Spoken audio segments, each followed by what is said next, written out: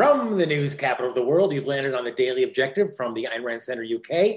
I'm Jonathan Hoenig from capitalistpig.com. Delighted to have you with us and delighted to have our global network of students of objectivism. I see them filing into the super chat already. We've got YouTube members. Robert Nasser's already there, kind of heating things up. We want to see you there. We want to see you participating, and we want to see you supporting. You know, the Ayn Rand Center UK, we're bringing you literally the largest network of original programming inspired by objectivism in history, a daily network of show after show featuring some of the biggest names, some of the biggest stars, if you will. I put that in big air quotes, in objectivism, knowledgeable people like Harriet Binswanger, who knew Miss Rand, worked with her, James Valiant, Raga Ali, Mark Pellegrino, and so many more. So thanks for being part of what we're doing.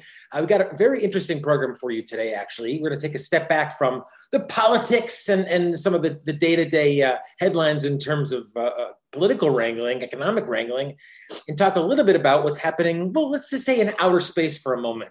We're going to take you many thousands of miles away from our atmosphere and contemplate this idea of, to put it in Gene Roddenberry's language, should we boldly go where no man has gone before? Now you're looking at a picture of a young William Shatner playing the part that made him famous, James Tiberius Kirk, of course, and the original Star Trek show. And I know there have been many iterations of Star Trek over the years, but William Shatner, you know, in my mind, epitomized, he created that trope, if you will. And he was in the news just a couple of months ago, in this same space-related milieu, because in fact, William Shatner, you might have read, went to space, actually went to space. William Shatner went aboard Jeff Bezos's Blue Origin rocket. William Shatner himself, this is a couple of months ago now, actually went to space. He was quoted by saying, you know, he had heard about space for a long time now. I'm taking the opportunity to see it for myself. What a miracle, the actor said. And thankfully, he went and he came down healthily. There's Jeff Bezos bringing Mr. Shatner off the launch, out of the launch capsule, the crash landing capsule there in the middle of the desert. So an amazing experience, obviously, for anyone who had it. And William Shatner actually wrote about this experience. And I thought that's what we get into today. He wrote about it. The excerpts were published in Variety this week. Robert says, this super chat brought to you by Elon Musk. He just sold a bit of Twitter at 52. How high will it go? Outer space, TBA. Well, I hope the stock goes to outer space for you, Robert. But the question is, would you want to go to outer space? Because if you listen to what William Shatner said in terms of his experience of going to outer space, he said, it, quote, filled him with overwhelming sadness. I'm going to kind of unpack this a little bit of why, in fact, William Shatner, and I believe many people would find this experience so unbelievably sad and frightening. Quoting now from Shatner, I turned my head to stare into space. I love the mystery of the universe. I love all the questions that have come to us over thousands of years of exploration and hypothesis, stars exploding years ago, their light traveling to us years later, black holes absorbing energy, satellites showing us entire galaxies and areas thought to be devoid of matter entirely. All of that thrilled me for years. But when I looked into the opposite direction, into space, there was no mystery. There was no majestic awe to behold. All I saw was death. Some pretty choice words. All he saw was death. People were shocked by this. I was a little shocked by this. I mean, all of a sudden, all that space romance, you know, that final frontier, that was out the window. The idea that we're going to explore new worlds, boldly go, and out the window, at least from my perception, out the window. All of this kind of fascination that it's just this glorious exploration. And I'm projecting here a little bit that man is so welcome, if you will, into space, out the window. There is the photo. Now, this isn't exactly necessarily at the moment Shatner saw death, but this does not look like a happy gentleman loving his time above Earth and reveling in it. All I saw was death. Now, why would that be his reaction? And what exactly does that mean relative to us in terms of an objectivist perspective? Again, quoting from Shatner, I saw a cold, black, dark emptiness. It was unlike any blackness you can see or feel on Earth. It was deep, enveloping, all encompassing.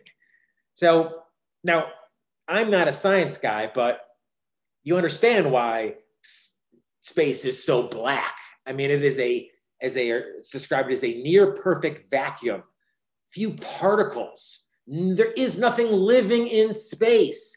Bacteria itself doesn't live in space. It lives for a very short period of time. So there's not even, as quoting now from Live Science, there's nothing in space between stars and planets to scatter our eyes. It is a place of nothingness. There is nothing in space. So how can it not feel like death? That's my natural thing. There's nothing living. There's nothing there. It is a vacuum. Quoting now from continuing from Shatner, I turned back towards the light of home. I could see the curvature of earth, the beige of the desert, the white clouds and blue of the sky. It was life, nurturing, sustaining life, Mother Earth, Gaia, and I was leaving her. Now, he goes a little bit into the ecological here, the environmentalist, but I'm going to focus on, I believe, what he said and my interpretation of what he said, taking out kind of the political expectations of people in public places. When he talks about life here, he's not talking about Gaia. He's not talking about the life of the birds or the waterfalls. He's talking about human life. That's what makes life on Earth, Earth. That's what makes Earth, Earth. It's human life.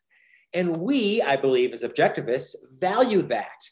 We are individualists, but individualism is not doing everything by yourself, going out and doing Thoreau or going onto a spaceship and just living in isolation. You get tremendous values, knowledge, joy, pleasure from trading with other humans, being with other humans, learning from other humans, experiencing life with other humans. And that's just it. The value on Earth isn't the physical planet. It's not Gaia, as William Shatner would have you believe. It's man. We are what is on Earth that makes it so extraordinary and special.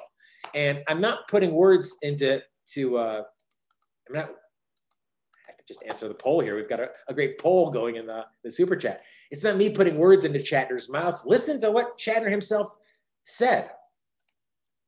He's saying now, I thought that going into space would be the ultimate catharsis of the connection I'd been looking for between all living things, that being up there would be the next beautiful step to understanding the harmony of the universe. And I think that's that kind of fantasy, that romantic fantasy of space that perhaps Star Trek and science fiction naturally projected, this beautiful harmony that there's going to be a part of. And Shatner even mentions that in the film Contact, when Jodie Foster's character goes into space and looks out to the heavens, she lets out an astonished whisper, "They should have sent a poet." I had a different experience because, here's the money line, I discovered that the beauty isn't out there, it's down here with all of us. Ding, ding, ding, ding, ding. The beauty is not in an empty vacuum of space. The beauty is in man. The beauty is in our ability to transform that empty space into something extraordinary. And quoting now from Shatner, leaving that behind made my connection to our tiny planet even more profound. Of course, what's so beautiful about an empty vacuum with no human reason, with no human mind? It sounds pretty horrible. And in fact, when surveyed, a majority of Americans say they don't want to travel to the moon. Now, there's a lot of reasons given. In fact, only 37% say that they would travel to the moon. As someone who's actually been skydiving, I think that number is actually a lot lower. I went skydiving in college with a group of 10 people. By the time we actually got to skydive, I was the only one who went. So 37% say now that they would visit. I think it's a lot lower. And it's not surprising why. I mean, a lot of people say, oh, it's fear of heights. They're claustrophobic. They're just too lazy. I think a lot of that is probably true, but I don't think that's the real reason. I think the real reason a lot of Americans don't want to travel to the moon is because we're talking about going to a place, going to a world without human connection, trading, reason. I mean, who wants that? Who wants that? Who wants to live in a world without human reason? It sounds a little bit to me like solitary confinement. This is obviously the practice in prison systems where the really bad people, the really dangerous people, the people who are breaking all the rules, they just lock them up. They isolate them from all other humans for, Robert says, Earth is where the action is.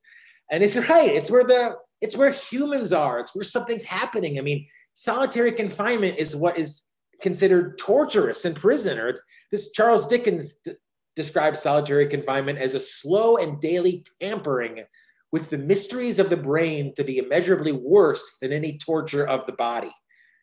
So it's like that isolation. No wonder people are hesitant to go to space, and Shatner describes it as death. I mean, it is. There's nothing living out there. Shatner says, it was among the strongest feelings of grief I had ever encountered. The contrast between the vicious coldness of space and the warm nurturing of Earth below filled me with overwhelming sadness. And how couldn't it? I mean, just project yourself. You're leaving this Earth full of, yes, rivers and oceans and mountains, but human beings creating things, producing things, loving, laughing, getting together, fighting, engaging. I mean, it's full of, as Robert says, it's full of the action.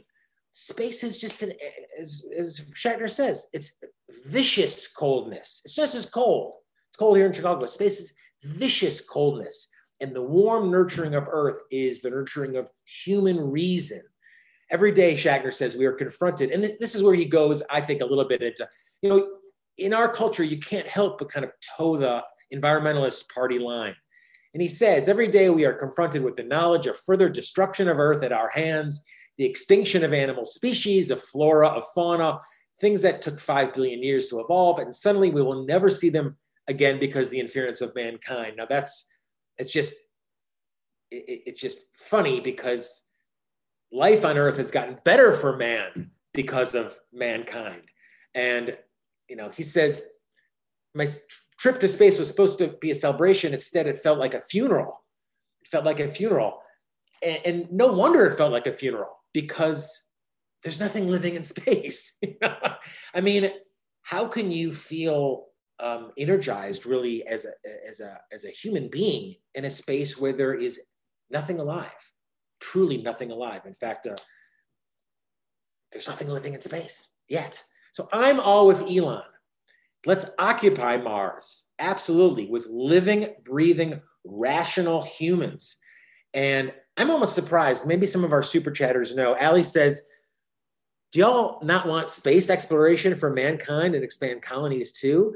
There's more out there than just our galaxy. Won't be alone. Well, I'm going to say, Ali, I'm all for exploration, but hit me up, once you have a hot tub and the Wi-Fi working. I mean, I'm all for the exploration. So as I'm saying, yes, let's occupy Mars. Let's occupy with living, rational beings. And in fact, have we even heard from the green movement yet? I don't know, maybe they're already out there. Can you imagine the green movement saying, oh no, we can't disturb space. It's just perfect without man. Space is, can you imagine environmentalists stopping Columbus from sailing to the West and say, oh no, we don't want to interfere with this perfect, space is there to be colonized. It's to be occupied.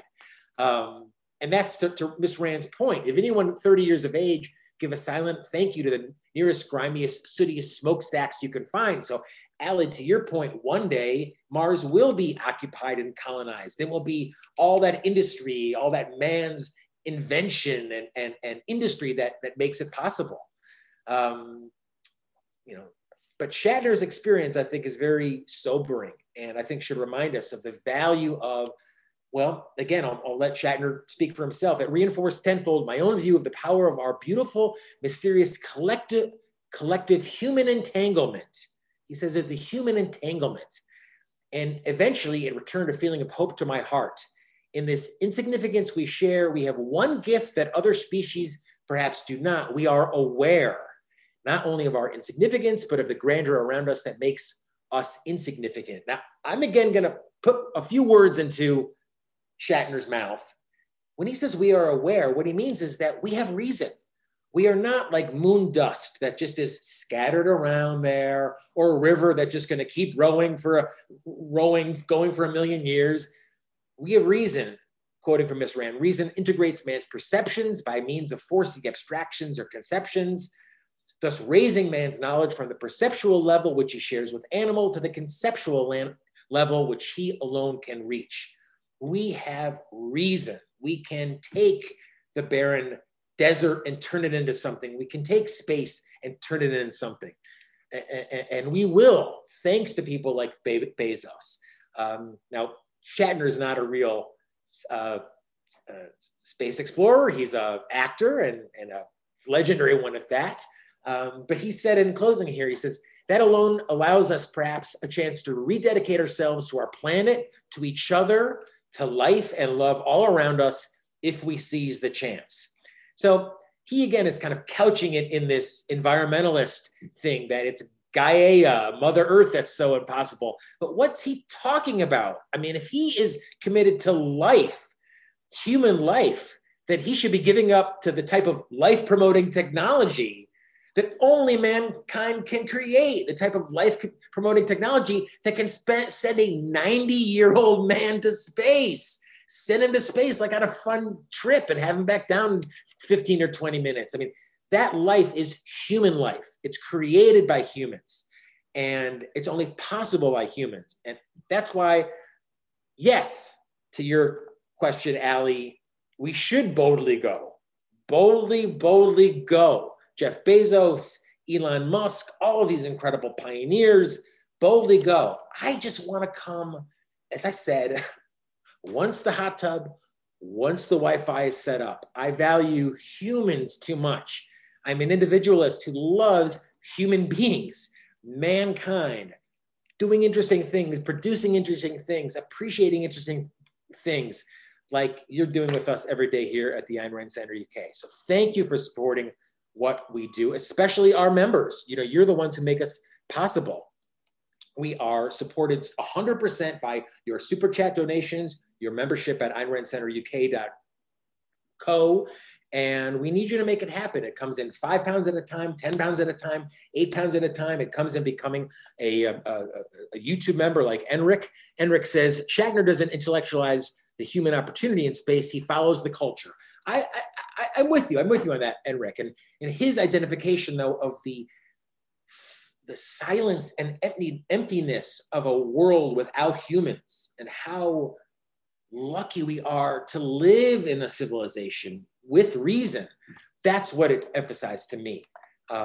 Allie says, I'm going to take you all to space. Allie, I'm sooner going to take you to dinner than to space, but you can start by supporting us. I know you're doing it. You're a member on the YouTube channel. Robert is, Enric is, and so many of you are. So thank you for being part of what we're doing. You guys make it happen.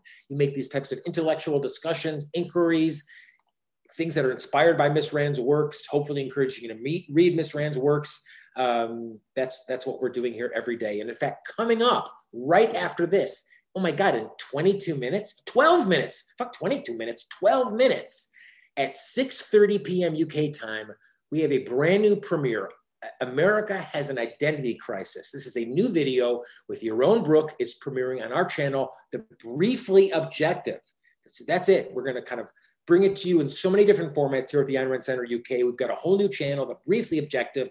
Subscribe to it, share it, because we've got a brand new premiere coming up in just 11 minutes now. We're only able to do it because of you, your support. So hit us up on the super chat in just the remaining few minutes here and subscribe. Like this video, share this video. If you're interested in objectivism, you've landed on the right channel, because we're all students of objectivism and we're hooking you up with the biggest names in objectivism. Harry Binswanger on the list, so many others, Shoshana Milgram, I believe the world's best living scholar on Miss Rand and Miss Rand's life, Save Dr. Peikoff, who's also appeared on our channel. So we bring you so much day after day after day, and we're only able to do it because of your support. 5 pounds at a time, 8 pounds at a time. And given inflation, it really should be more like 12 pounds at a time. So thank you for making us part of your intellectual and media mix. And keep it tuned here. 10 minutes more, we're going to be live with a brand new premiere from Dr. Yaron Brook. America has an identity crisis. So we're learning and together day after day after day. Jonathan Hoenig from Capitalist Pig. We'll be back here again tomorrow with a daily objective. And once again, thanks for being a part of what we're doing. I wish you best premises. Be well.